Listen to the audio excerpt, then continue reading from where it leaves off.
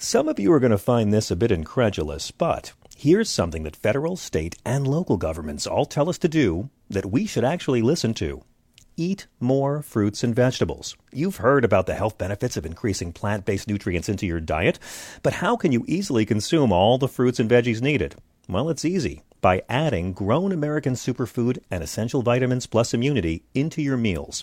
Grown American Superfood and Essential Vitamins Plus Immunity is a power blend that has 31 fruits and vegetables in every scoop. Organic vegetables, super greens, super fruits, and super sprouts. It is fortified with essential vitamins plus an immunity boost. And right now, you can get a free 2-week supply of Grown American Superfood and Essential Vitamins Plus Immunity by just paying $8.95 for the shipping and handling. And not only that, you'll also get a free frother to quickly whip up your healthy and nutritious Grown American drink. Go to grownamericansuperfood.com/John and order today. Worried about letting someone else pick out the perfect avocado for your perfect impress them on the third date guacamole?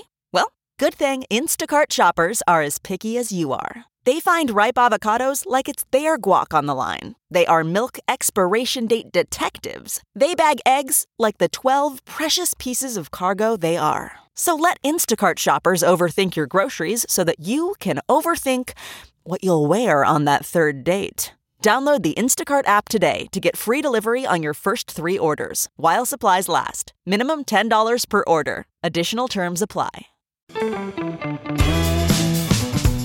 This is the John Fugelsang Podcast.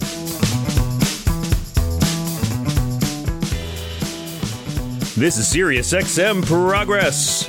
Welcome to Channel 127. I'm John Fugelsang. This is the little corner of paradise called Tell Me Everything, bringing good trouble to the right-wing bubble. Since previous decade on a previous channel. Hope you had a good week. It's been crazy here. We thank all of you guys for being great listeners, great callers. We've been reading your emails. I was away much of last week, so it's really nice to be back. Thanks to all of our right-wing trolls. Seriously, you guys made my week. To get a couple of guys a night who'll call and defend the Confederacy while saying Democrats are racist because of things that happened in the 1800s, I love you. Please, keep it up. And tonight is going to be a really fun way to cap your week. We're going to have one of the best labor journalists in America, the great Bob Henley, the ferociously independent journalist, come to talk about, well, preventable disasters and how in the couple of weeks since the Norfolk Southern rail disaster, which of course resulted in the release of tons of vinyl chloride and other highly toxic chemicals into the air and the water and the soil in Ohio and Pennsylvania. You might not know it from watching the news, but people in East Palestine, Ohio, really want to see some accountability from Norfolk Southern. You know, we keep hearing the people on the right blaming it on Joe Biden or Pete Buttigieg, and people on the left talking about how, well, Donald Trump did this with Elaine Chao. But no one's talking about the actual corporation that cut corners and caused this to happen. You know who's talking about it? The people who live in East Palestine, and Bob Henley's been there. And finally, the great Max Burns will join us in hour number 3 to talk all about Ron DeSantis and how he's teaching Republicans how to win their war on public schools. Max calls it educational gerrymandering. I call it rank fuckery from a doughy mediocrity like Ron DeSantis, and we should be ready for a lot more of it. The great Thea Harper is our associate producer. My God, she had a good segment on the air last night. And then, of course, there is the Mac, our executive producer, Chris Household, who at this point, I hope you right-wing trolls call in. I hope some of you Breitbart listeners who are confused by shiny things accidentally hit the wrong buttons and wind up here. Because Chris is ready to tear you all apart. I every time one of you right-wing trolls calls up here, and I can hear you. I can hear you verbally misspelling your apostrophes. I try to be nice. I try to be polite. My whole thing is, let me get my Gandhi on and Jimmy Carter the shit out of this dispute. But not so much my executive producer, Chris. Chris, no. He will go at you. He will be ferocious. He will go at you like he's one of the brothers in Oasis and you're the other one. And he will hate you. And he will destroy you and make you weep. Yes? I prefer this analogy. Please. You are like the mouth of the South, Jimmy Hart. And I'm like George the Animal Steel over here just eating the turnbuckle. It's a wrestling. It's beautiful. It's a wrestling metaphor from 1985. That's okay. You know what? That means it's probably quite timely for Donald Trump supporters, who we have to talk about a little bit tonight. We love when you guys call us. And I'm just, at this point, I'm done trying to make Chris play nice when y'all call in. You know who I'm talking about. We had a couple of racists the other night, and I'm always just like, please, Hama, don't hurt him. Not anymore. Gloves are off. I will let Chris put a hurt on you if Chris needs to do that. And, of course, our number is 866-997-4748. Andrew Tate has cancer? Andrew Tate is claiming he has a spot in his lung? Is the tumor okay? If you don't know who Andrew Tate is, don't worry. That joke is completely acceptable. Let's get to it. Tonight, we have so much to talk about this Republican Party. South Carolina Republicans have filed a bill to make abortion a death penalty crime. Yes, in Chris's state, they're going to make abortion a death penalty crime because they're so pro-life, they will kill you. Then, more Republican fuckery, Walgreens is not going to distribute abortion pills in states where abortion pills are legal, but Republican attorneys general object. This is terrifying. The second largest pharmacy chain confirmed last night they're not going to give legal pills in states where these pills are legal because they're that terrified of politicians coming down on private business. And then there's Mississippi, which is just going full KKK. I mean, you've probably heard they have voted to more or less take control away from the majority black city of Jackson, take away their right to choose their own elected officials, and instead white state Republicans will be selecting the officials who will run the city of Jackson. I'm not making that up. And then they just passed a bill to try to restrict electric car dealerships because those threaten pollution, and pollution is freedom. So with this much Republican craziness going on, it's only natural we have another edition of CPAC.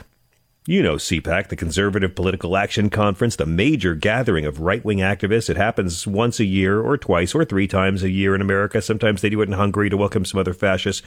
But once upon a time, this was among the most important events on the conservative political calendar. We went there a few years ago when we were on the old channel, and it was amazing. I mean, you just see Rick Perry and Sarah Palin and Chris Christie and people who respect them all walking around without a hint of irony. And you realize, oh, okay, this is why the aliens are never going to land and give us warp drive.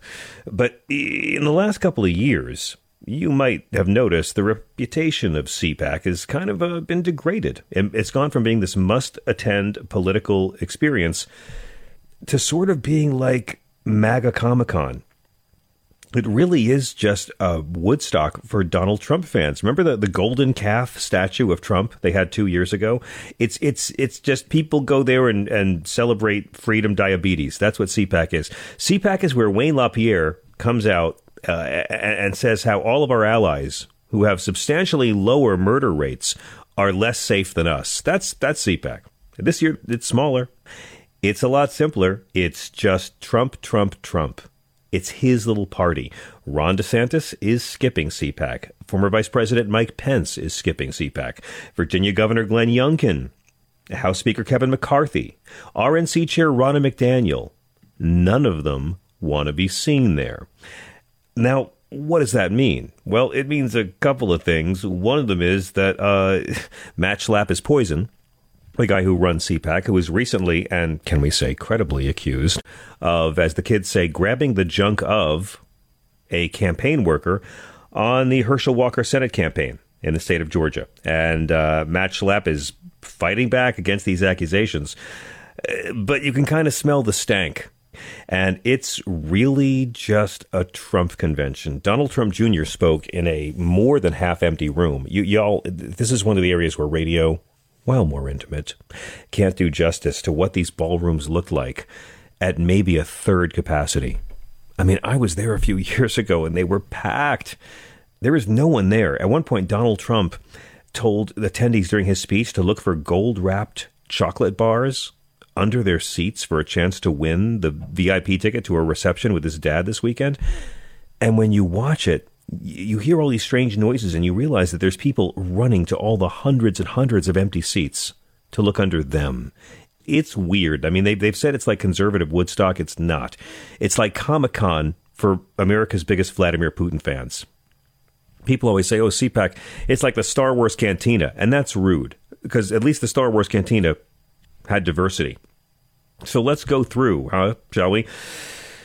For your pleasure, so you don't have to listen to it. how to punch down from inside the gutter the top 10 moments at CPAC 2023, because it was a bad day for a lot of bad people. First off, Nikki Haley, she gave it a go, had a speech echoing her campaign's theme of generational change. It didn't go that well. Here Nikki is saying how wokeness is a virus that's worse than the pandemic. A4. On Biden and Harris's watch, this woke self-loathing has swept our country. It's in the classroom, the boardroom, and the back rooms of government. We're told our country is flawed, rotten, and full of hate. Joe and Kamala even say that America's racist. Wokeness is a virus more dangerous than any pandemic, hands down. I have traveled the world and back, and I've seen what's out there. America isn't perfect, but the principles at the heart of America are perfect. Okay, you get the impression? You're going to hear the word woke a lot. Now, here's Nikki Haley with her big, witty laugh line, this is A6, about mental competency tests. This one, you can tell she planned to be her big applause getter. Enjoy. When I launched my campaign, I said every politician over 75 years old should be required to take a mental competency test. Have you seen D.C. lately? We should start with Joe Biden, and we shouldn't stop there.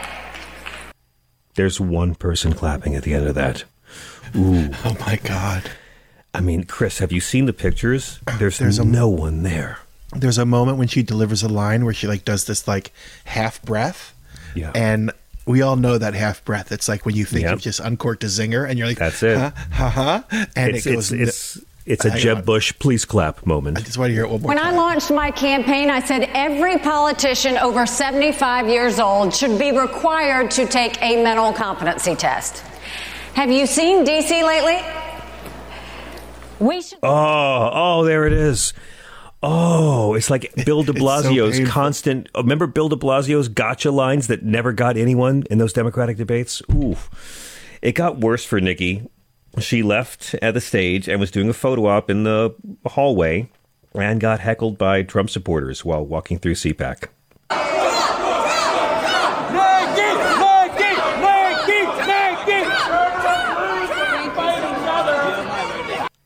That's why so many Republican politicians who skipped the event this year were so smart.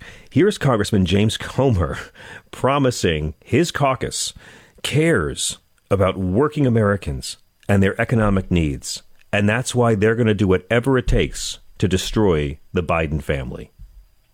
Are you going to be issuing subpoenas on all those various members, the people, and can you compel them? Can you force them to testify? We're going to do whatever it takes to get the truth.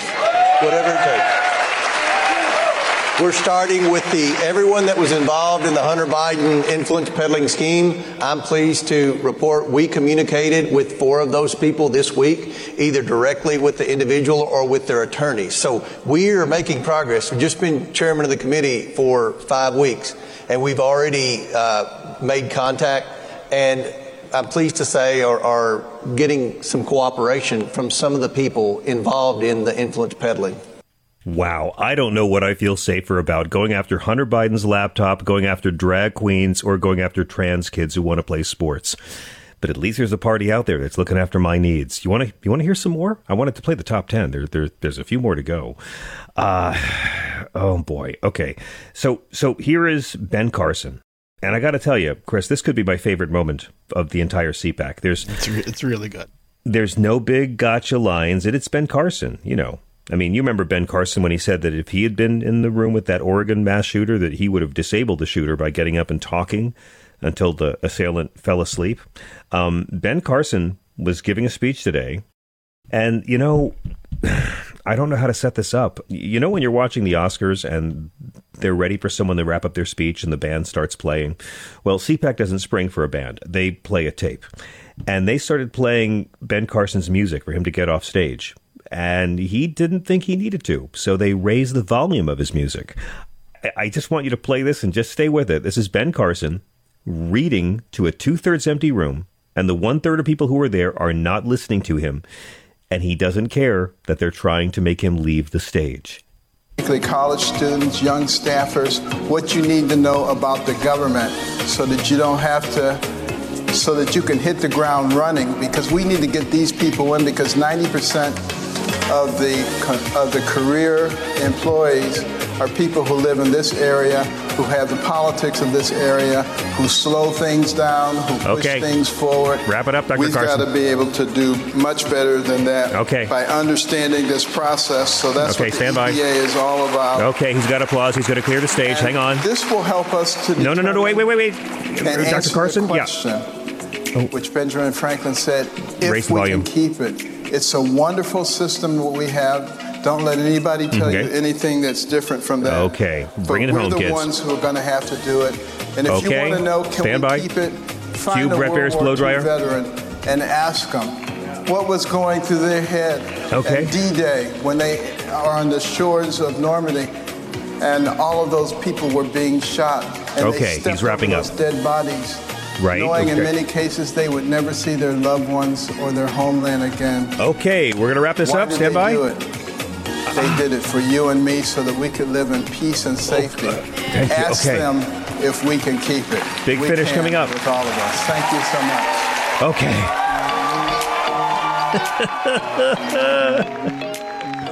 All right, Dr. Ben Carson. The Newsmax anchors felt sorry for him there. A good speech, a good solid speech, one that folks seem to enjoy. However, it's not lost on myself or Tom Basile, who joins us right now, who's the host of America Right Now, that they were playing the music. I mean, they're behind. That's not his fault. Maggot's not going to like that. That news anchor's out of a job for saying that against Dr. Ben Carson. So you guys get the idea, right? It was amateurish. It was sparsely attended. It was vulgar, it was offensive, and then Marjorie Taylor Greene showed up. Here she is, furious with Zelensky for starting this evil war, and even more furious at Ukraine for not enjoying their Russian guests. And while I'm still committed to saying no money to Ukraine, and that country needs to find peace, not war. Find it, Zelensky. I will look at a camera and directly tell Zelensky, you better leave your hands off of our sons and daughters because they're not dying over there. Yeah, there's no draft. Okay, they're too busy here dying in school. Yeah, we need our people to be here so they can be shot at supermarkets. Wow. I mean, it's a Putin Comic-Con, Chris. It's just, let's go beat up on Zelensky and never mention who it was that was invading their country. It's like they're literally blaming Tina for making Ike so upset all those times. Well, you know, Tina, it'd be nice if you could just make peace, Tina. All right, now it gets dark. Let's talk about Donald Trump Jr. Here is Donald Trump on so much cocaine. He's getting paranoid about the FBI tracking his phone. So much cocaine that he seems to have forgotten that his dad is the one who hired the current FBI director. Folks, raise your hand if you don't have a phone.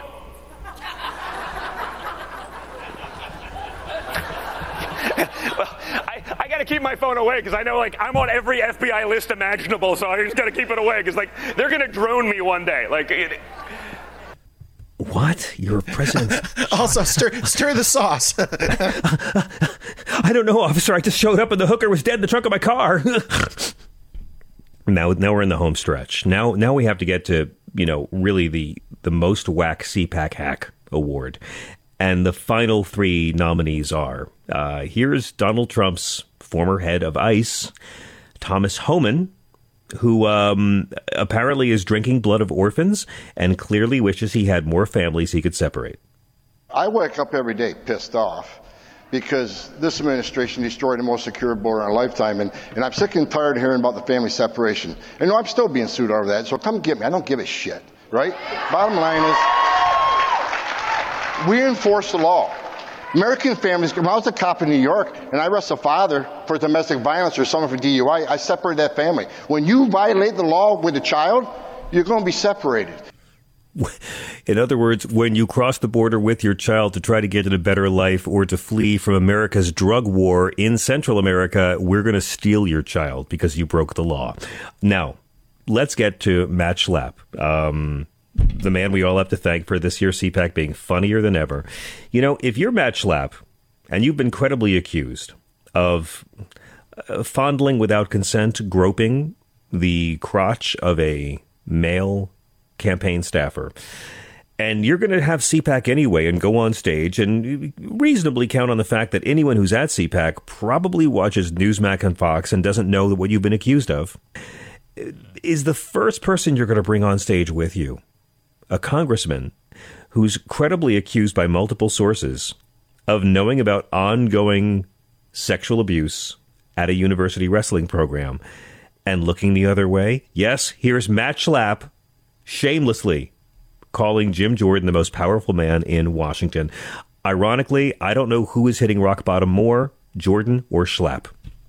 There's a lot of chatter in the media about who's here and not here. I'm really proud to be standing alongside someone I think might just be the most powerful man in Washington, D.C. Ooh. And finally, I can tell you this, the winner of the most whack CPAC hack award, the worst thing I heard all day. Maybe you heard it too. And by the way, this isn't legally binding. We have a very flexible committee. If you think you heard something at CPAC worse than what you're about to hear, call us at 866-997-4748 and let us know. But here is Don Trump Jr. again. He's one of the few that makes the list twice. And here he is, more or less, not just going after John Fetterman, but wholesale mocking disabilities, mocking theoretical people with disabilities, mocking having a disability, mocking what the lives of Americans with disabilities must to him be like. This clip is amazing. He's attacking disabled people just like his dad did. So maybe he is qualified to be president. But as Chris pointed out earlier, this is amazing to hear how even in the gutter, this millionaire at birth who likes to murder elephants for entertainment, even in the gutter, he can find a way to punch down. Pennsylvania managed to elect a vegetable. Fetterman. They criticized me as being ableist. I didn't know what that was, but there's always an ist, right? There's always an ist, and it doesn't matter what you're talking about. And apparently an ableist is someone who discriminates against those with disabilities. And I said, well, I'm not discriminating against an ableist. I'd love for John Fetterman to have like good gainful employment. Maybe he could be like a bad guy at like a grocery store but like, is it unreasonable for me to expect as a citizen of the United States of America to have a United States senator have basic cognitive function? Did you hear that, Chris? It was another moment like Nikki Haley waiting for the applause when he had his little joke. And you know, he wrote this joke saying that maybe because John Fetterman is a vegetable, that he can get a job packaging groceries at a supermarket. And he got no laughs. He got no applause. It's kind of amazing. Quick break. We'll be right back. This is Progress.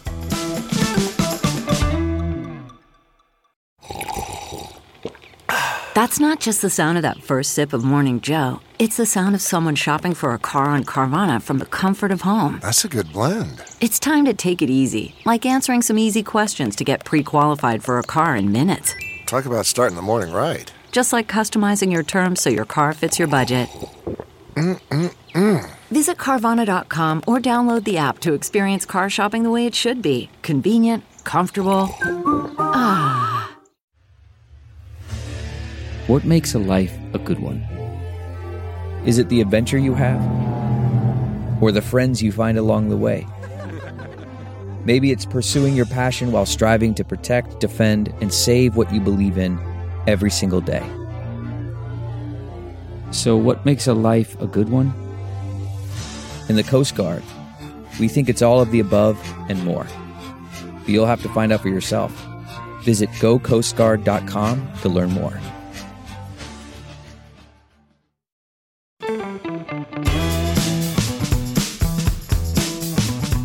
This is Sirius XM Progress. I'm John Fugelsang. Welcome to it.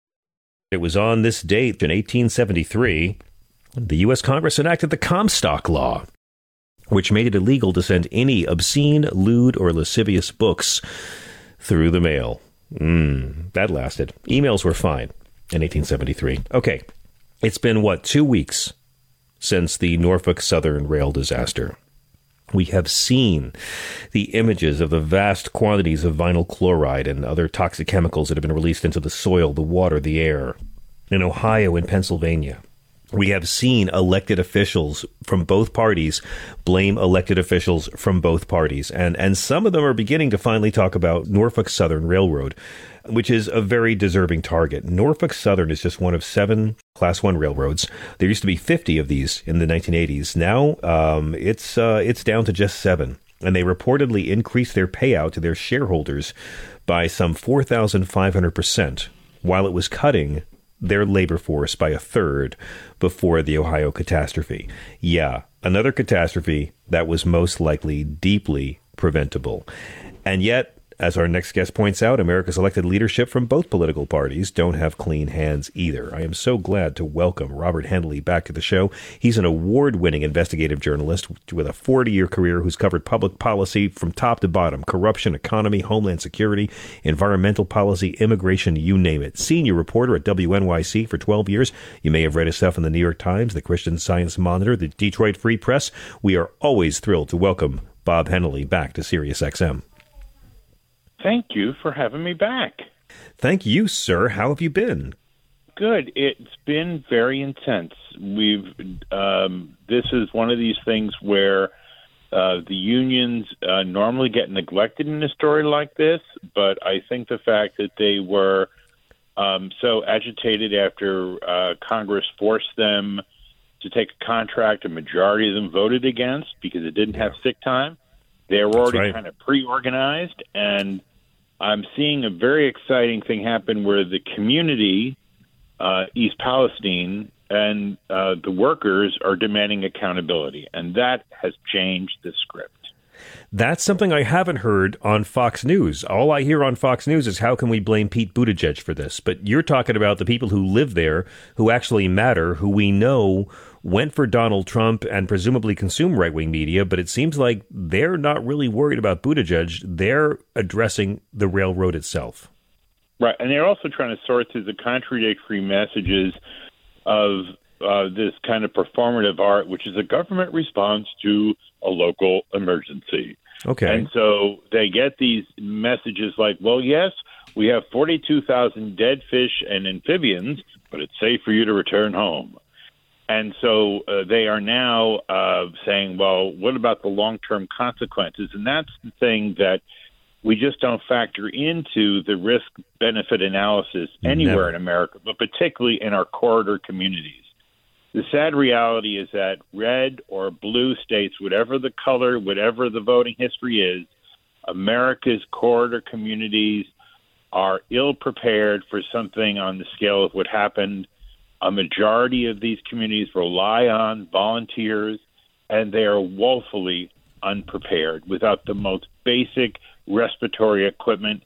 It's worse than COVID because rail and chemicals have been around for a long time, and yet they don't have the basic things they need to keep themselves safe. So there's no doubt that what happened here in East Palestine is going to create the same kind of long-term shadow on the life of these volunteers that it did for the people who were in Lower Manhattan that we've talked about a lot, who were told by the U.S. EPA, which wanted to keep Wall Street open, that the air was safe to breathe. The air was safe to breathe. Where have we heard that before, Bob?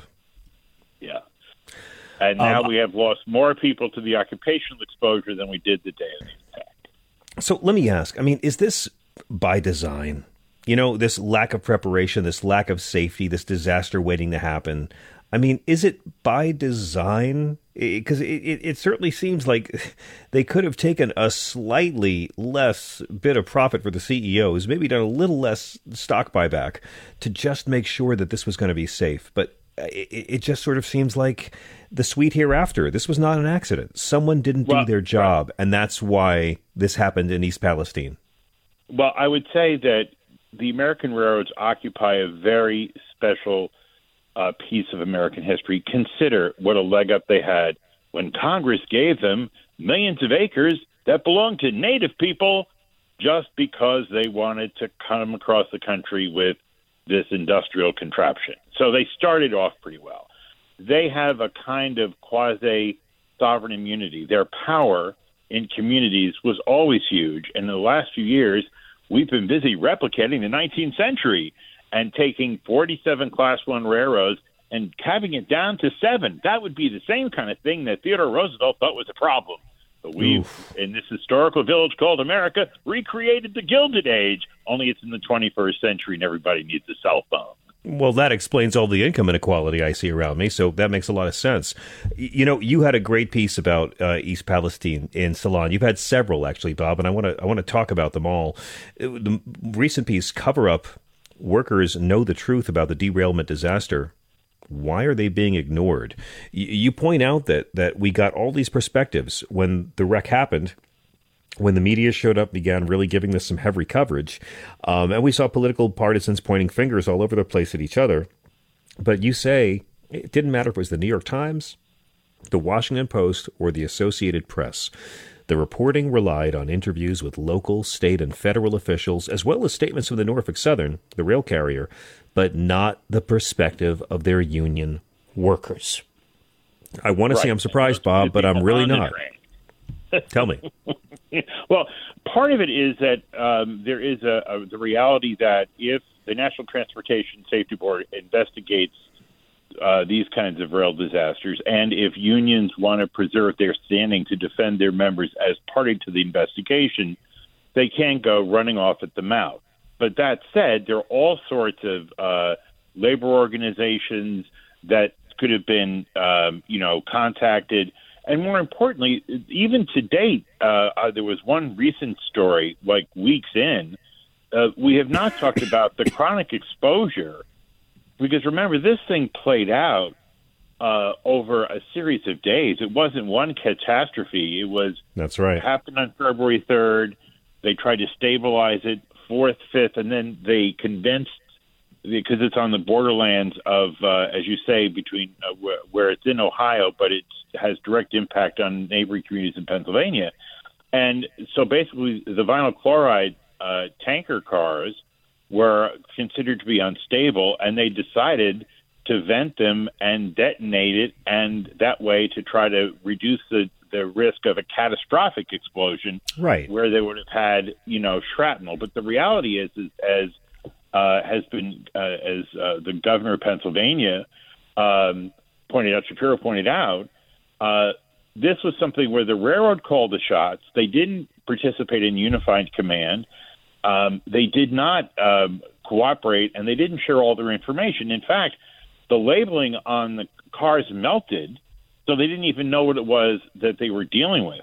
Moreover, I think it's really important to understand that in this laissez-faire, let the railroads do whatever they want, people might be surprised to know that each individual railroad sets up how hot the train can run. That's right. It's up to the railroad to set the sensors on the tracks for a level of heat they think is tolerable. And it's different according to which different railroad is making that interpretation. Now, wouldn't Shocking. our friends who drive trucks just love to be able to set their own speed limit? But if you're a big enough railroad, spend enough money in Congress, the world is your oyster. Well, I mean, but I also got from your piece that, which I didn't know, whenever the National Transportation Safety Board does an investigation and they give their recommendations, none of that's binding, is it? I mean, the railroads at the end of the day will determine how hot their trains can run, and it's just going to be the police will police themselves. Well, it's like also if you can get around to it. And so I just got something else. I'm working on this over the weekend. Apparently, the agency that monitors the performance of our hazardous waste tank cars, you want to keep a close eye on them. They can do Bhopal-type damage. And so they found out, don't you know, that the aluminum fittings across the tank of the tanker cars, well, they melted. And that would be something you'd like to have, like maybe a national stand down for safety. But no, that's not what they did. They just made an observation and suggested that the railroads take a look at their equipment.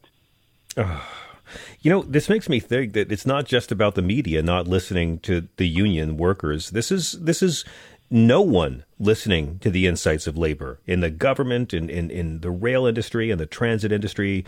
I mean, this must be so frustrating for transport workers and their union, who represent all these different people in service sectors, that they can't get listened to, and then these disasters happen. Well, we saw this played out where the nurses were dealing with the COVID situation. The CDC, with an eye towards inventory control for masks, said that, you should, while you're trained to dispose of your mask after each encounter with the patient, in this special period of time, a national emergency, you'll adopt the mask as a pet and bring it back to work for a week.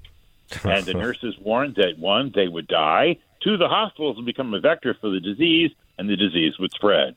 That's exactly what happened. So this is not an exception. I would say that pretty much when it comes to working people, they're cut out of the decision-making. I have to say, I am seeing in this latest disaster a little change of that pattern. That's because the railroad workers, I think, and their unions, because that's another problem. The unions, and I say this as a former Erie Lackawanna employee, one of the problems is it takes a lot of different crafts to keep steel gliding on steel. So there's like 12 unions, and so that's really hard to have solidarity. That is changing. And so I did see, for instance, remember when the vinyl chloride went up in the air, there's all kinds of byproducts of that, phosgene and dioxin. Originally, the EPA wasn't going to test for dioxin. That's the good news, boys and girls. We're going to look for what we don't want to find. And after the railroad workers expressed the fact that they were sick, their union leadership mentioned it to the political leaders, the community. Aaron Bakovich was out there getting some level of militancy from the community. They pushed back. And now all of a sudden, Norfolk Southern's going to look for what? Dioxin. Ooh, wow. If you're just joining us, we're talking to the great Bob Henley on Sirius XM. Our number is 866-997-4748. 866-997-GRIT. Bob, you have another piece that came out a bit earlier, almost 2 weeks ago, in Salon about this, called Traveling Bombs. Ohio disaster shows how both parties enable 21st century rail robber barons. And you point out crystal clear that during both the Obama and Trump administrations, the rail industry successfully lobbied against stricter rules for trains carrying flammable chemicals and against more advanced brakes that experts and the rail industry itself have said could lessen the severity of derailments. I mean, both political parties deserve some scrutiny when it comes to the issue of deregulation, don't they?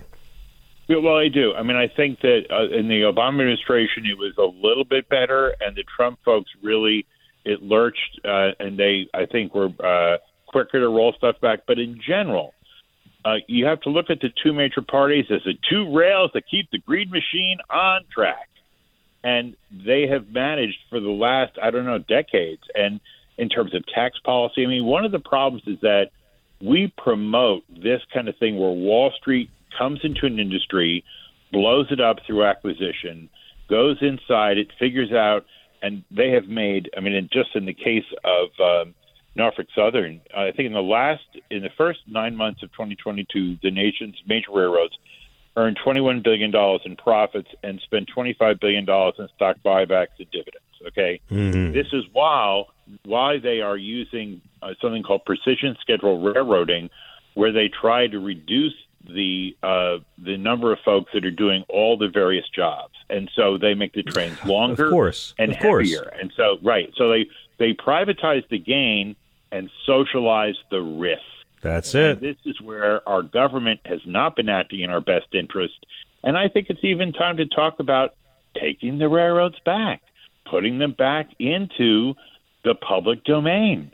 I don't know why it is that they have to continue to have this franchise. I mean, you should take a look at how many hazardous waste sites they have along these rail lines where they act like they're above the law and don't even bother to clean them up.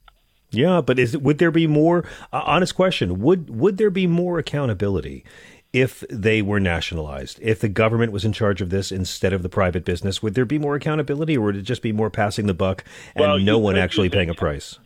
you could use an Italian model where the rail belongs to the government and the companies that are on the rail that has rolling stock are private. But one of the things is that we don't have an even playing field here. I'll just give you an example. In the airline sector, there's something called confidential close call hotline where every employee involved with aviation, and it's the kind of thing like, we like precision in aviation. We don't want you to get sloppy.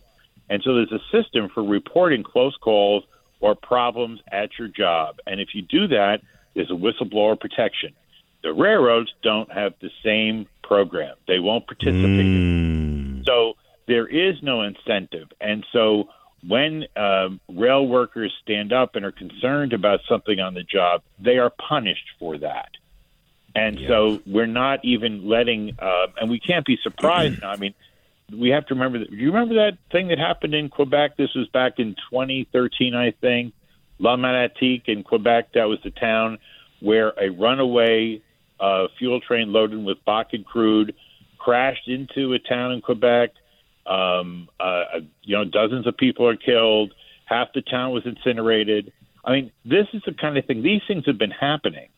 And it's just like, because the money is so big and the powers that be are able to throw like hundreds of millions of dollars in lobbying and $50 million in campaign contributions, we just look the other way. That's it, because there's always going to be someone who will pay money to look at those giant poisonous clouds rising into the sky and say, that's not a disaster. That's just big government getting off of private businesses' back. Like oil washing up on the shore, right? It's just, there's big government getting off daddy's back. Well, and I do think, though, that there is this rail disaster. In the beginning, when I first wrote that first piece in the beginning of February, I knew that it was going to take on national significance. I think they're now going to be in the position of having to talk about buying these homes. You think that's going to, will that happen? They were trying to get away with giving like $50 a person. I mean, had some insultingly low offer to relocate people temporarily. And plastic floor arrangements to the assisted living facility. Oh my God. And then, of course, oh my God.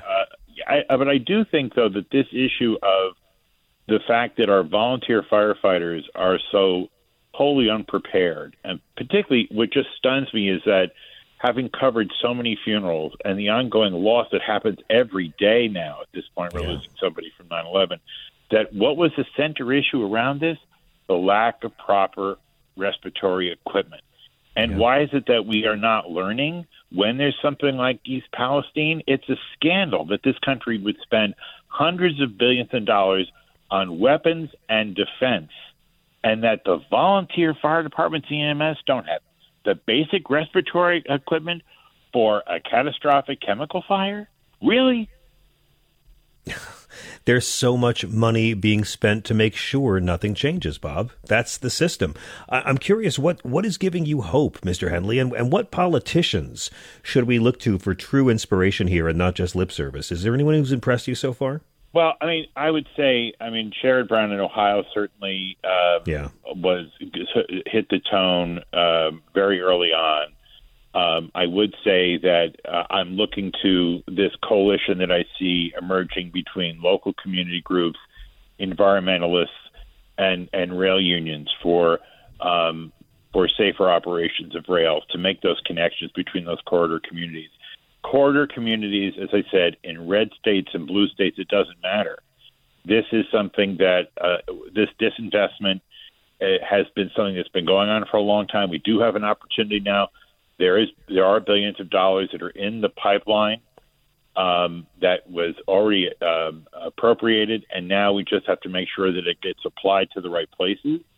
And also, we just have to insist that if we're going to have that reporters get the full story and not leave workers out of the picture. Yeah. And you said it in another piece in Salon, the runaway train lobby. Rail giants spent millions to fight stricter rules before Ohio disaster. You've been sounding the call on this, Bob. I really worry we're never going to hear honest, probing stories about this through a mainstream corporate media that, let's be honest, aren't fans of union labor themselves. That's what worries me. You have a few battles there. Yeah, it's so hard to actually. I always say I love going to the Labor Day parade in New York City because there's no helicopters filming it. They don't document the Labor Day parade for the local news. I mean, I always say I'll believe that the media is liberal when they cover labor issues as much as they cover celebrity gossip. So it just makes me kind of feel like we're not going to be hearing from these whistleblowers internally and from these union workers who were there all along trying to sound the alarm. Well, I would say the Lever had some pieces on this. I did see the Times pick up that. I know that my stuff got reprinted several times. I think that also there is the railroads themselves have there's a coalition, Railroad Workers United, which is a coalition which has a media committee which has done more to advance people's understanding of railroads than just about anything. So there is a change afoot. The thing is, it has to happen faster because as we're speaking right now, there are trains rumbling through unprepared corridor communities. There are bombs riding on the rails through corridor communities right now, and this has proven it. And, Bob, you're the expert on this for me because I can't think of a single journalist who's done more to document the grim reality that the heroes of 9/11, 22 years later, are still fighting for health care after years of the government telling them everything's okay. I mean, you're one of the few guys who's consistently writing about the fact that we talk about 2,600 people who died that day, but we don't talk about the tens of thousands of first responders and civilian survivors who are still being treated afterwards. We don't get a full picture of these disasters. Right, and there's now a push, which I just wrote about recently. Congress did not fully fund the World Trade Center Health Program, which has made a difference. It's got over 110,000 people participating in it. I don't think that people understand the scale of the humanitarian disaster. There were 20,000 K through 12 kids that were ordered back into dozens of schools there in Lower Manhattan and Western Brooklyn, which are part of the disaster zone where the cloud really played out for months. The fires didn't go out until St. Patrick's Day in the next year. That's right. And so we are now dealing with the situation where you have thousands and thousands of college students, commuters, civilians, many people who, by the way, they may not have been first responders, but they were American heroes because they came back and animated a place that had been dead and brought it back to life. And so the fact is that because we have such a scarcity-based health care, that we do have to have some kind of safety net here for these people. And my concern, though, is that we're going to, until we make sure that we factor in long-term health consequences into the risk threat matrix, when we think about transporting chemicals, we have to think about the long-term cost of when something goes wrong. And that's what, the legacy of 9/11 has to be, is what a profound difference it would have made if the EPA had been transparent, instead of telling people something that they, according to the Inspector General, made representations that they didn't have the documentation to back up.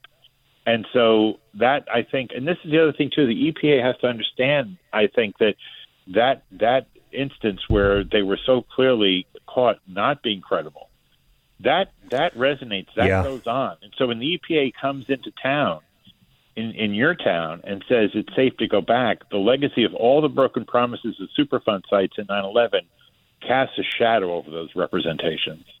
And again, no one ever paid a price for saying the air was safe to breathe in New York after the attacks. You document Nate Coward, who was 20 years old on active duty with the Army at Fort McNair, who was part of search and rescue at the Pentagon. We talk about all the environmental hazards at the Trade Center, but this kid was at the Pentagon, and he had to be medically retired from the Army by the age of 23 because he had so much trouble breathing, so much pain breathing. And this is someone who 20 years later is still, after being determined by the VA to be permanently and totally disabled, still trying to get his benefits.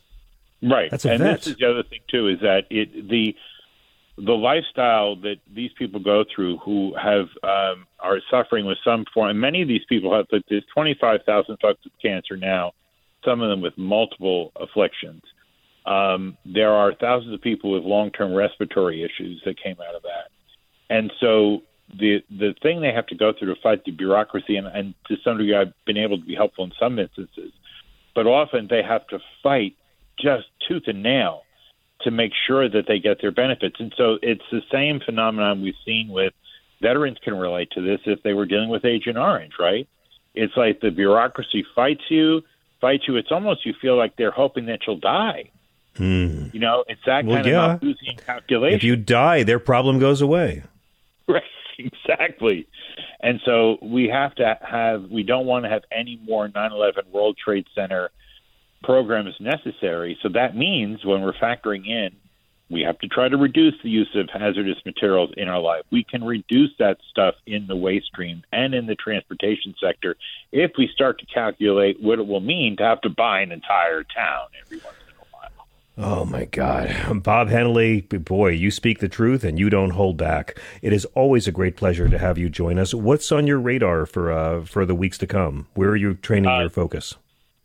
So I would say that it's going to be this accountability drive, because I think what's happening is this is like a prairie fire. So now all the other corridor communities that are dealing with the waste from East Palestine are kind of like, I wondered why that 18-wheeler was coming through the cover of night and was spreading an odd film. And so now we're seeing it's not so easy to get rid of a toxic waste site. And so I believe there's an opportunity here for a new kind of militancy that looks out for the army of volunteer first responders, and I don't care who they voted for.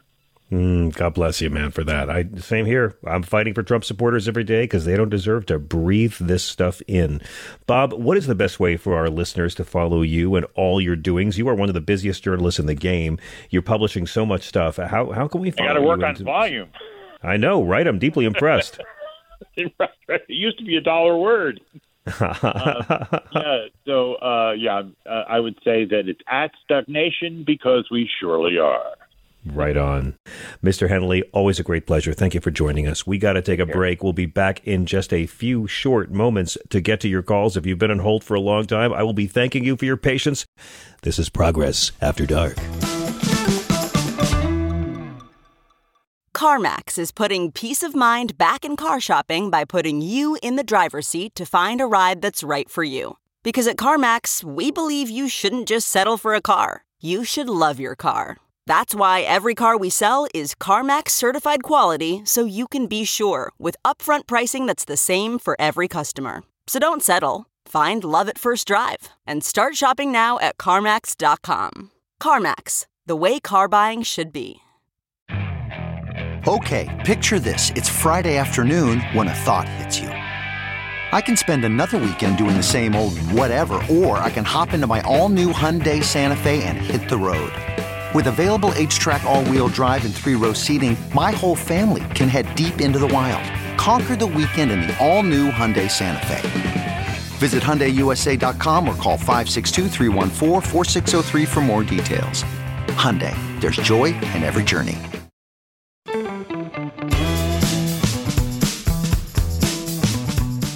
Tonight, we're going to have a very special guest taking your calls with us. If you listen to the show, you know we're big fans of Max Burns.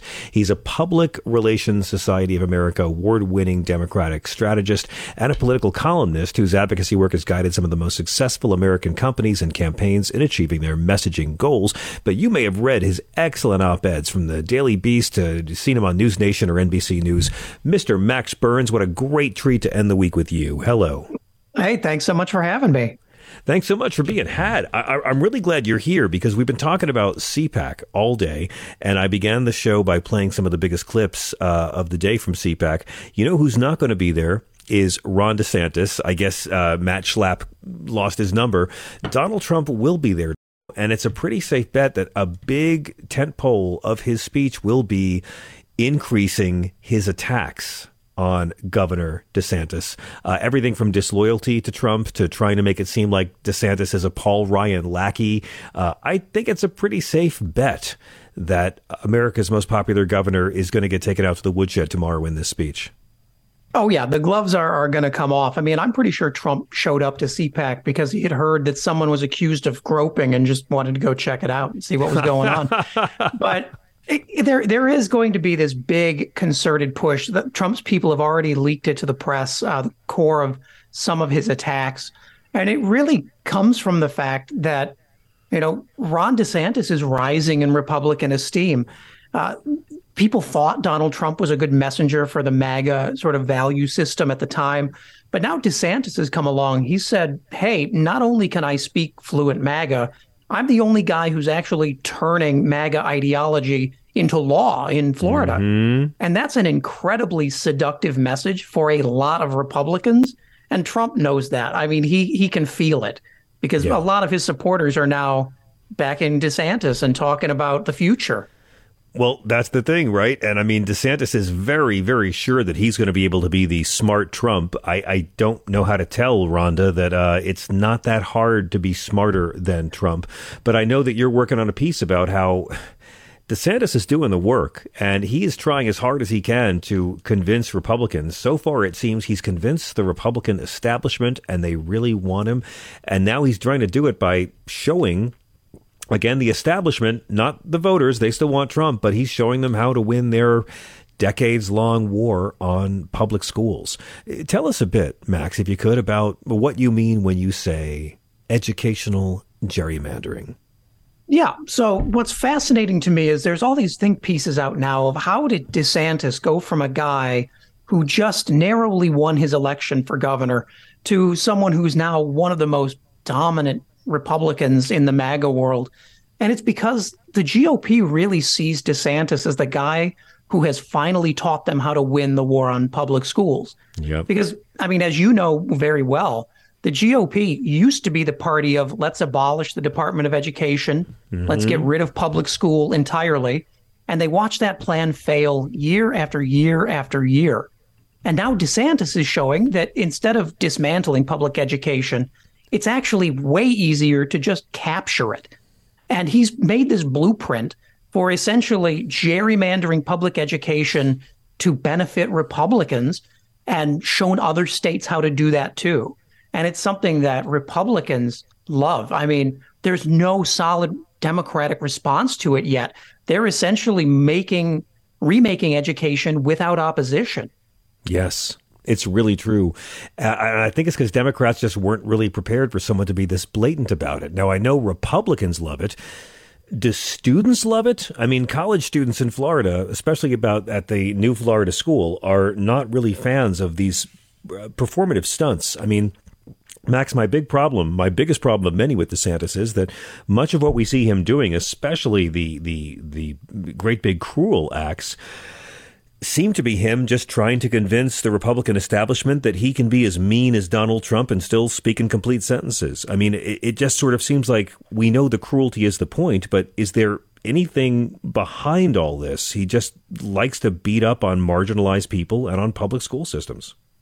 Well, the reality is, and Republicans agree, we've seen in survey after survey that the more education you have, the less likely you are to be a Republican. That if you go to a public university and graduate, that you are far more likely to agree with progressive Democratic views on many, many issues. And that's a major problem for the GOP. The Republicans, quite frankly, cannot exist with a broadly educated voter base. And so if they can't stop that education, the goal is to control what you can teach. And if I was a student at a Florida university, I'd be furious too. The amount of money you just paid, and you're watching the value of your degree go down the toilet because Ron DeSantis is going to make your university known as the people who can't teach you how old the earth is. I mean, it should be fraud. I mean, we saw DeSantis do this just last year when he eliminated the 5th voting district in Florida, which was 40% African-American and had their own African-American congressman representing them, this district ranging from Tallahassee to Jacksonville. And Ron DeSantis just busted up the district, divided it, So all those African Americans were absorbed into 4 other majority white districts. Their votes were completely diluted. They do not have representation anymore. And that African American congressman is now out of a job. I mean, Ron DeSantis will do it. He will. That's literal gerrymandering, but he'll move anything around. He doesn't care if it's fair. He doesn't care if it's just. He doesn't care if it's recommended by science or academia. He's just auditioning for Republican Party idol. That's it. He is, and it's working because there's a bill now that's being debated that would give him essentially blanket power to ban any classroom teaching that, in his judgment, and this is a quote, portrays America as not living up to the principles stated in the Declaration of Independence. The white discomfort bill. Anything that makes a white child or their racist parents uncomfortable, we can sue. That was Don't Say Gay, and that's Stop Woke. It's just they're trying to say we're not censoring. We're just allowing any yahoo out there who wants to sue a fucking school to go ahead and sue them. It's ridiculous. I mean, put aside the fact that AP African American history is now out of the school system because it wanted to talk about racism. It's no exaggeration to say that if Florida teachers want to keep their jobs, they'll teach that America is great, has always been great, and don't you dare think otherwise. And Ron DeSantis has said that he is very eager to enforce this to protect the values of Florida children. And those values increasingly seem to just be Republican talking points. That's it. So what do you make of the fact that DeSantis is doing so poorly in the polls right now? I have to confess, I'm really surprised. They seem to have this guy all ready to go, this new doughy fascist mediocrity. I don't know if Joe Biden at age 82 can beat DeSantis, but I've been a lot less worried about it lately. Max, I've been really thinking that, Mitt Romney knew how to have a Etch-a-Sketch moment when you got to the general. I've come to believe that Ron DeSantis has gone too racist in 2022 and 2023 to have much luck with independents in 2024 after the disgust we saw for this racist meanness from independent moderates in both 2020 and 2022.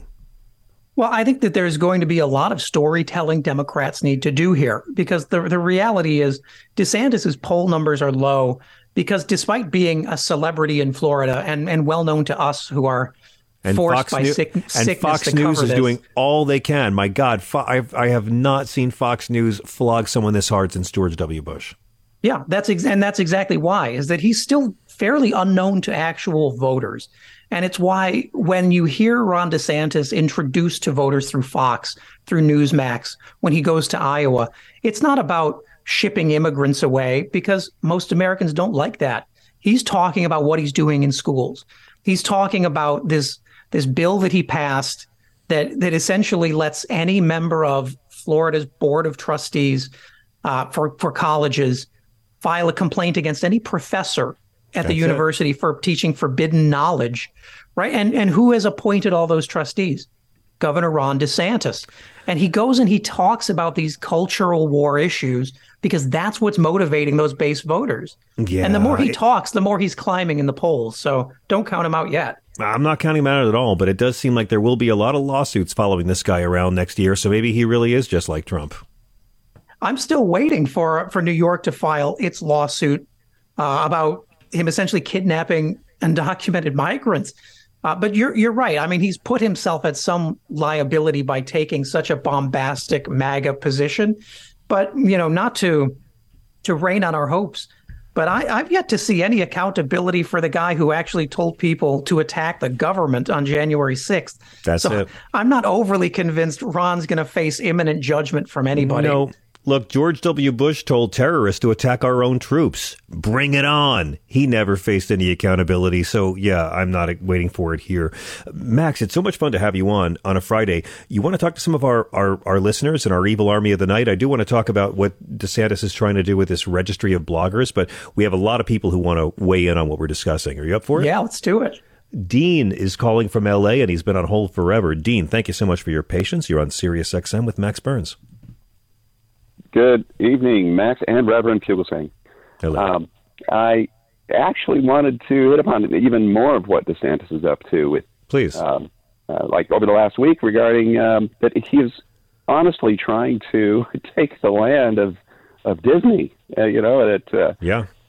Trying to control what Disney has done simply for having a remark that Disney had made about him, and trying to teach them a lesson. Disney, what he's doing is punishing a corporation for exercising free speech. This is the party of big business, but Disney says, hey, you know what? Maybe we don't need to be cruel to trans children. Maybe trans children have the highest suicide rate of any group of young people, and they're already struggling enough.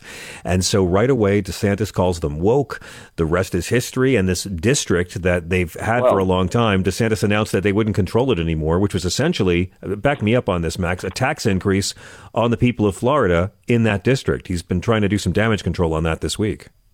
Yeah, that's exactly right. I mean, this is a guy who got married at Disney World and is now the leading person beating up on one of the most popular places in Florida. And so one of the largest employers in his state. One of the largest employers in his state. But Republicans love that vengeance politics. Yeah, go ahead, Dean. Thank you. I gotta wonder how far he'll take it. Like, he'll rename it and say it's no longer Disney World, it's now DeSantis World. I think he's done. Sleeping Beauty Castle will be not woke Beauty Castle. Oh, there you go. Okay, get it in. Anything else? Take the haunted mansion and call it the governor's mansion. This is your open mic night. Anything else? Hit us again. There you go. Oh, let me see. Epcot Center. What do you want to name that? CPAC Center? Well, but you know what? Frontierland to rugged individualist land. I can see him doing it. Again, he'd be like Trump and name ugly buildings after himself. But Max, I think Ron DeSantis is done with Disney. I think he only did this for performance. Disney took the bait and said, hey, let's be decent to a marginalized group of children. And Ron DeSantis has milked this thing so hard, my nipples hurt. I think he's calling it a win and saying how he went after big bad Disney. And that's really going to be all the low information voting public requires. Yeah, I mean, he's already said, he owned the libs. Mickey's not woke anymore. Main Street USA is back to the good old days. Oh. And he's going to move on to the next thing. And he's picking these targets that are, it's unique in that it gives him the power to declare victory and determine when he's won, which is a great thing for a publicity stunt, but it's not much for governing. And it's always against minorities. That's the thing. All the books that are being scrutinized or removed from Florida school libraries, they all deal with the LGBT experience or the black experience. The Stop Woke law is a white fragility law that lets anyone sue if someone says slavery was bad. The Don't Say Gay law is a heterosexual fragility law that just says sue anyone if they ever say that being gay is not horrible. I mean, it's just punching down all the time. That's not going to sell well with non-white voters, and it's not going to sell well with voters under 30. No, there is no way. I mean, this is all culture war stuff. Yeah, all of it. I can end it with one thought. Tell me. I don't think DeSantis realizes it, but he's actually writing the next chapter of the AP history books on fascism. Exactly. He's showing how critical race theory is real and how it works, because systemic racism looks a lot like politicians trying to shut down people teaching systemic racism. I just can't believe these idiots. Yes. Thank you so much, Dean. I really appreciate the call. Let's go to Rachel, who's calling from L.A. Hi, Rachel. You're on with the great Max Burns. Hello. Happy Friday night. Happy Friday. Yes, this DeSantis, he just drives me crazy. He's such a tyrant. It's like he's a mini Putin over there in Florida.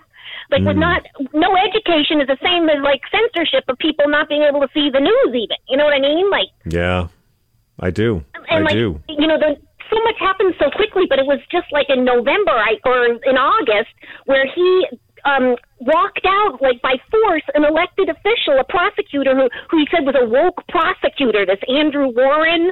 That's right. And he just fired him, like, and he physically removed him, like. I want to say I'm shocked, but I'm not. I mean, Max, you get to cover these people all the time. I kind of feel like the big surprise that's waiting for everybody with DeSantis is for all of America to finally see what the fuss is about with this guy and realize that's it. I mean, it is fair to say that he's not a terribly charismatic or impressive individual. No, he's not. I mean, his appeal among Republicans is mainly, as was just mentioned, how quickly he can institute this. His machine in Florida is is something that puts whatever Donald Trump thinks he has, to shame. Whether that appeals to sane Americans is a tougher sell. I mean, once people see someone attacking Mickey Mouse or pulling Roberto Clementi's children's book out of schools or trying to deport children, that tends to go over poorly. And he's not going to be able to charm them back. Yeah, you're right. I hope so. I mean, Rachel, do you think that Trump is going to just be able to beat him, or is Trump finished? I couldn't tell you. I mean, it seems like he is able to beat him right now. And also, what the fuck? He's a criminal. What is he doing? What? Standing up there talking like none of this happened. Like, I know. So infuriating. I know. I can't tell you. I don't know who would be. It would be better if Trump wins, probably for us, because we know Trump will lose.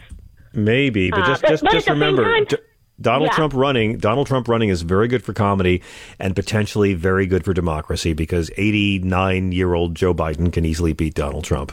Unless those election denying people get into, and that bill passes this summer with the court, with the making the Green Bay sweep legal, and they get some cheaters in, and then he gets in anyway. Max, any words of reassurance here, or is it this scary? No, I mean, that's the truth. The difference between last time and next time is that there are going to be many more voter suppression laws on the books in states. There's going to be a court that we cannot remotely trust. I mean, their idea after losing 2020 wasn't let's calm down the crazy and appeal to voters. It's let's make losing impossible. That's it. You're right. Totally. Okay. Rachel, we'll keep you sane. Don't be shy. Happy birthday, Chris. Tell Chris I say happy birthday. That's right. Everyone wish Chris his birthday. It's still his birthday as far as I'm concerned. We're at 866. It's like the new buzz phrase for the show. Yes, and it's going to continue throughout the year. So suck it, pal. Max, let's talk about just another little bit of Ron DeSantis malfeasance, because this is very Putin-esque. He says that if you make people who own guns sign up for a registry, that's treason. But people who own a blog, they should sign up on a state registry to have permission to be able to use the First Amendment. I mean, this is real, right? He's really doing this? Yeah, this is something that is stunning to me in that it is clearly violative of the First Amendment. What he's doing is saying that bloggers that cover Republicans essentially are effectively lobbyists because they're talking about politics and they're talking about legislation with an agenda and an outcome that they want. Right. And that's not what a lobbyist is. There's a definition for lobbyist in Florida already. And spoiler to Ron DeSantis, lobbyists that are registered as lobbyists in Florida already have to report their spending if they're paying for a blog post or paying for opinion commentary. This is singularly meant to target and intimidate bloggers because unlike newspapers, they don't have giant legal teams to fight back, and hoping that they can suppress the voices of bloggers while this is tied up in the courts. And it is cynical. It is somewhere on the list of the march to fascism for sure. What's he afraid of? Of bloggers? I mean, he's really going to try to curtail. I mean, like, he has the Fox bubble. No one who supports him is ever going to hear anything critical about him on Uncle Rupert's Funhouse. So why does he even care what people in independent media are doing? Well, this is another example of playing to the base of people who hate journalists, who think journalists should be executed. And he's picking on ones who don't have the resources to fight back. I mean, it is shocking to me that this same party that says, facts don't care about your feelings, snowflakes, why are you whining about everything, are now looking at bloggers who criticize them and saying, we will fine you up to $25,000 per post. And that will continue every day until you take it down or pay the fine, which goes to the trust fund in the executive office. So it's a nice little roundabout way to make some cash, too. Oh, my God. It's just insanity. Let me get one more call before our next break, if I could. Joseph in Manhattan Beach, thank you very much for waiting on hold. Oh, thank you. Well, what I told your handler is that I'm one who went to school with Donald Trump. I've called before. Okay. And I know him from Atlantic City, New Jersey. I worked close enough for him for 12 years. And he's not going to stop. DeSantis is not going to stop. Putin is not going to stop. and they're just winning in 2024 is not going to stop it. They need to be arrested. Arrested means to stop the arrested motion. I agree. Until that happens, what do they care? Honestly, people say, we're very disappointed in when he's. They're loving it. We have to call this out for what it is. It is a war against our Constitution, against the 14th Amendment, against people's rights, women's rights, voters' rights, minorities' rights, everybody, educational rights. It is a war.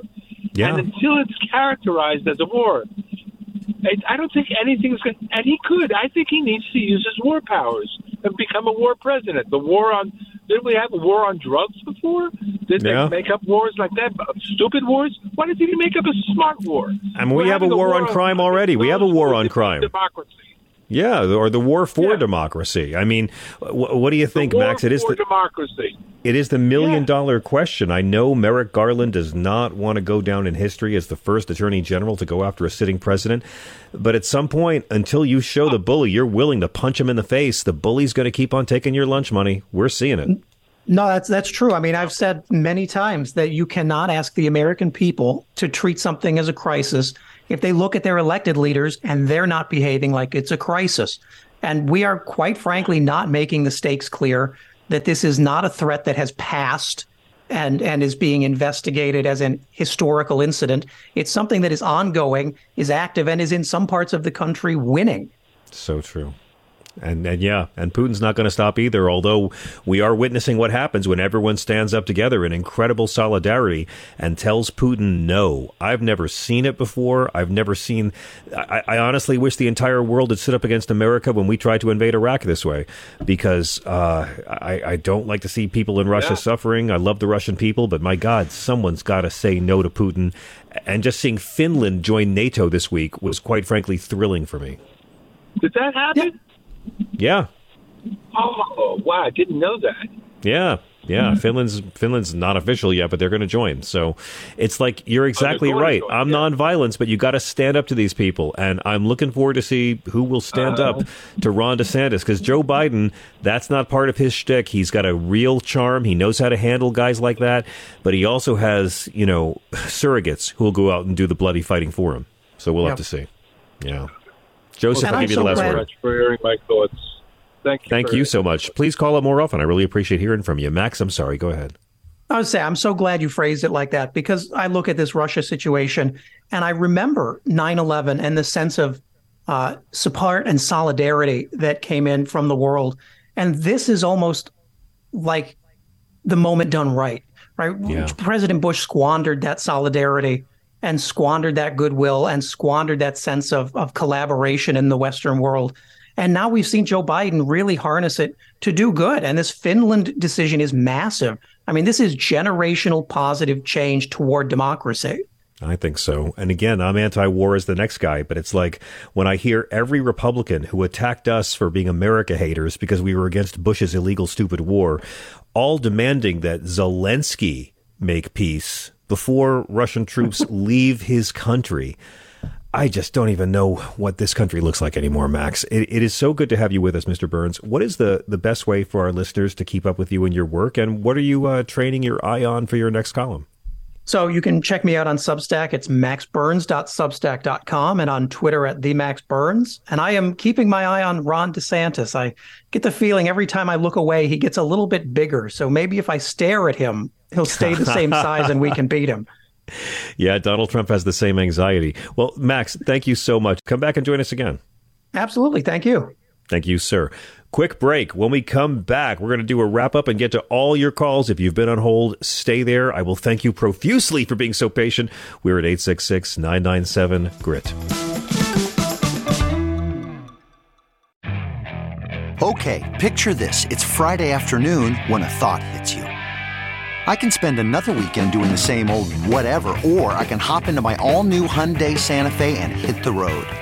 With available H-Track all-wheel drive and 3-row seating, my whole family can head deep into the wild.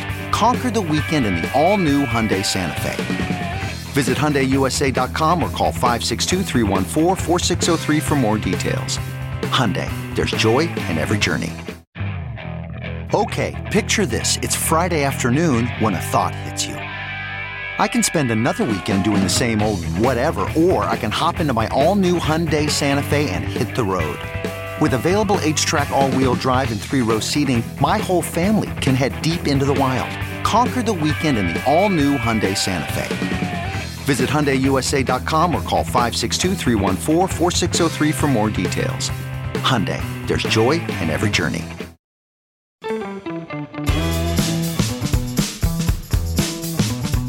And welcome back.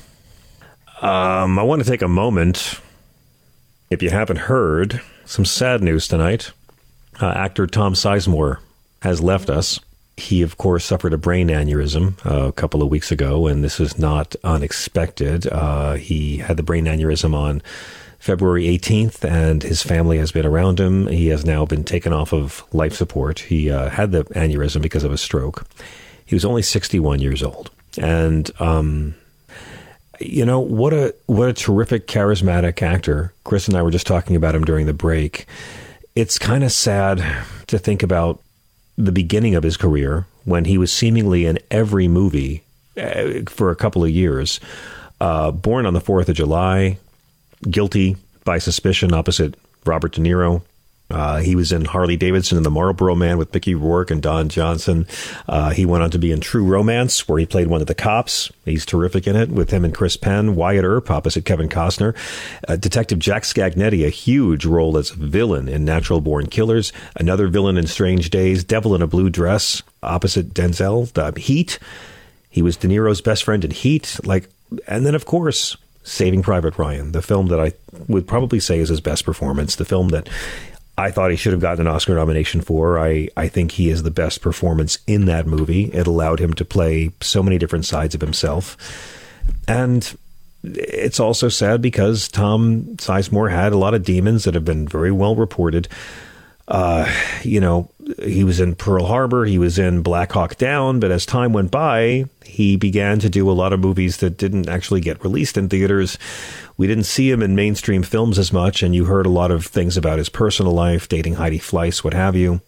Chris and I were just talking. If you look at Tom Sizemore's IMDb, there are so many dozens of walk-on roles in films that you've never heard of that barely get released.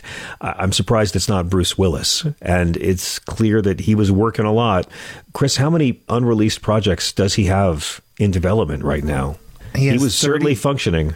He has 31 projects that are in post-production or completed and haven't been released yet. He had over 15 films released in 2017, about 10 in 2018, about 10 in 2019. I mean, he was working constantly and making the money, but wow, very, very sad. You know what I will say though is that I've if you spend enough time on Netflix or Amazon or just cable TV, I've happened upon some of these movies, and he's still good. He's still good. He's still, there's a certain presence about the man. There's a certain menace about him. Yes. And he had a great cameo role in an episode of It's Always Sunny in Philadelphia. Yes, he did. There was an amazing humor to the guy. He's hilarious as the gangster in Enemy of the State. If he could have wrangled his demons more capably for a longer period, yeah, who knows? When he was doing Saving Private Ryan, Steven Spielberg said that he would reshoot the entire movie if Sizemore ever failed one drug test. And Sizemore was tested, I believe, every week, never failed a test. He thanked Spielberg for helping him with his recovery from addiction. And yeah, you know what he's hilarious in? He's psychotic in Martin Scorsese's Bringing Out the Dead. He plays the crazy guy that Nicolas Cage drives the ambulance with at one point. Yeah, and he's just great in it. It's really, really sad. And he's wonderful in Heat. You know, I just spend the weekend watching some great Tom Sizemore movies, or watch some of the lesser known ones in the past few years. And You know, he auditioned 6 times to play Mr. Pink in Reservoir Dogs. Just such a career. God bless Tom Sizemore. I'm John Fugelsang. This is Sirius XM Progress. We're at 866-997-GRIT. Sela in Texas. Thank you for being so patient on hold. Hey, John. Hi. Yeah, I'm rest in peace, Tom Sizemore. I totally agree. But, now I feel really bad because I was going to... Y'all were working blue, and I was going to work blue, and now I feel sad. Now you can work blue. Try Go to ahead. do it. How are we working blue? Anyway, y'all were talking about DeSantis, and I have been driving my girlfriends crazy about the stupid theory I came up with about DeSantis, and I didn't do this. I will just let me preface this. Okay. This was not me, but Okay. he reminds me of like a 12-year-old boy who has a big sister, and she had a slumber party, and some saucy girlfriend almost touched his wiener, and he splooshed too fast. Mm-hmm. Okay. I think that is his political career. I think he is like I can't. He's my already mother done. Would kill me. He's done. He's done. Yes, I think he's done. I think he's Prom night, lit. the after party at prom night ended early. I understand what you're saying. Right. It's funny that you Okay, say he that's reminds all. you of a 12-year-old because he's very short. Did you know that? Yeah, he is. Yeah, maybe that's what I mean. Nothing wrong with being short. Nothing wrong I with being know, short. and there's nothing wrong with being short, but I'm just saying he is said in an interview, and it wasn't a metaphor. He looks up to Mickey Rooney. Oh, stop now. He did not right. say that. That is There you not go. nice, people. Not nice. We're not doing short jokes on this show. We're not ableist or sizist here. So what if his world looks like Paul Simon having lunch with Tom Cruise? That's not nice to talk about. No, it's not. You shouldn't. Thank and you. I'm not going to ever Look, do it I'm not again. saying he. Look, John, I'm not saying he. Look, I don't mean to make fun of short people, but I did read in the Orlando Sentinel that after he won the governorship of Florida, he said what a great pleasure it was to finally be in the governor's mansion, and his aides had to say, "Sir, that's a matchbox." This is ableist. This is ableist, and this is wrong. And I denounce all of this, people. I say that all of this is wrong, and I do not approve. Me this too. message. Yeah. I do not either. But what I was calling about, I love your guest and your caller, Bill from Cali, about big corporations. Okay, I live Look, 12 Sela, miles. I'm not saying. Look, I'm sorry. I don't mean to say that he's short. I apologize for all that, but I did run into him on the Colorado River, and I saw him. We were kayaking, and he's like, "I lost my paddles. Do you have a Q-tip?" This is not funny. I do not endorse this. It's As a not tall funny person, at I have all. never told short. I am secure enough in my height to not tell short jokes, and I denounce these proceedings. I'm sorry, Sela. Go Hey, I'm 5'4", but I don't give a shit. Yeah, You're but 2 feet Maybe he taller does. than I Ron think he DeSantis. does. I think he would mind. No, 5'4" is perfect. You're just right. Okay, so my thingy about big corporations using our infrastructure and Yes. ruining our land and poisoning us all and all that crap. And I loved your guests. I loved Bill and Callie because, okay, first of all, the trains. I live 12 miles from a lignite plant that hauls coal out of a small town from me. And it rumbles my house when this thing heads out and headed wherever with coal. It's just so heavy. But it's horrible. It's horrible. They don't give a shit. And the fact that we can't have rail to take people across this country like small countries in Europe has. No. We can't. We don't have that. We can't do that. Why can't Well, we do that? we can. We just have to get the collective We will don't. on it. We don't, but we can and we could. We just have to get enough of us to realize, oh, gee, we can do a lot of good things for America if Yeah. we want to bad enough. Yeah. We But got we're gay being marriage. fucked. We got gay marriage in this country. We can get bullet trains Right. coast to coast. We got to get rid of Yeah. that first, before we can have anything. But also, my husband is a truck driver. Right. My son drives for UPS. And anyway, a couple of weeks ago, my husband got a new truck to drive, and he's been driving for fucking ever, and he's super duper old. But he got a truck that had a driver facing camera on him, Okay. and he was like, "Oh hell no!" So we put tape over it, and a few days later, they called in. Well, you got to come pick up this other truck, and it had a forward facing camera. because he's driven with this company for so long that if they lost him, they'd have to replace him, and he's a good driver. Well, that's good. They're just out of hand. Yeah, it's just out of hand. And then I went online. And why do they have Why do they have cameras on their drivers to see if their drivers are like on the phone or something? Why would they do see that? If they're doing rails off the dash, I don't know. Right. You know, and they're not. Insurance. It's all liability. It's all about liability. Yeah, you're right. And so if something happens, they can go, oh. And you know, seriously, the only thing they're ever going to see a driver doing is saying, oh, fuck. Right before. There's a lot of things they could see a driver doing. I don't see that lasting. I'd see the ACLU being all over that. But, Sheila, thank you very much. I'll tell you what. What? The punishment would be them seeing my husband in his underwear in the truck where he lives for 2 to 3 weeks. That would be your punishment. Okay. I wish that it could be worse. They could watch, the George Santos at a truck stop crawling in for his... I'm not even going to go there. Thank you, Sheila. It's so good to hear from you. 866-997-4748 is our number. Yes, sir.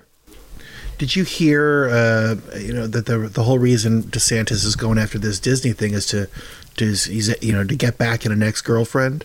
No, I had no idea. Yeah, Tinkerbell. It's not.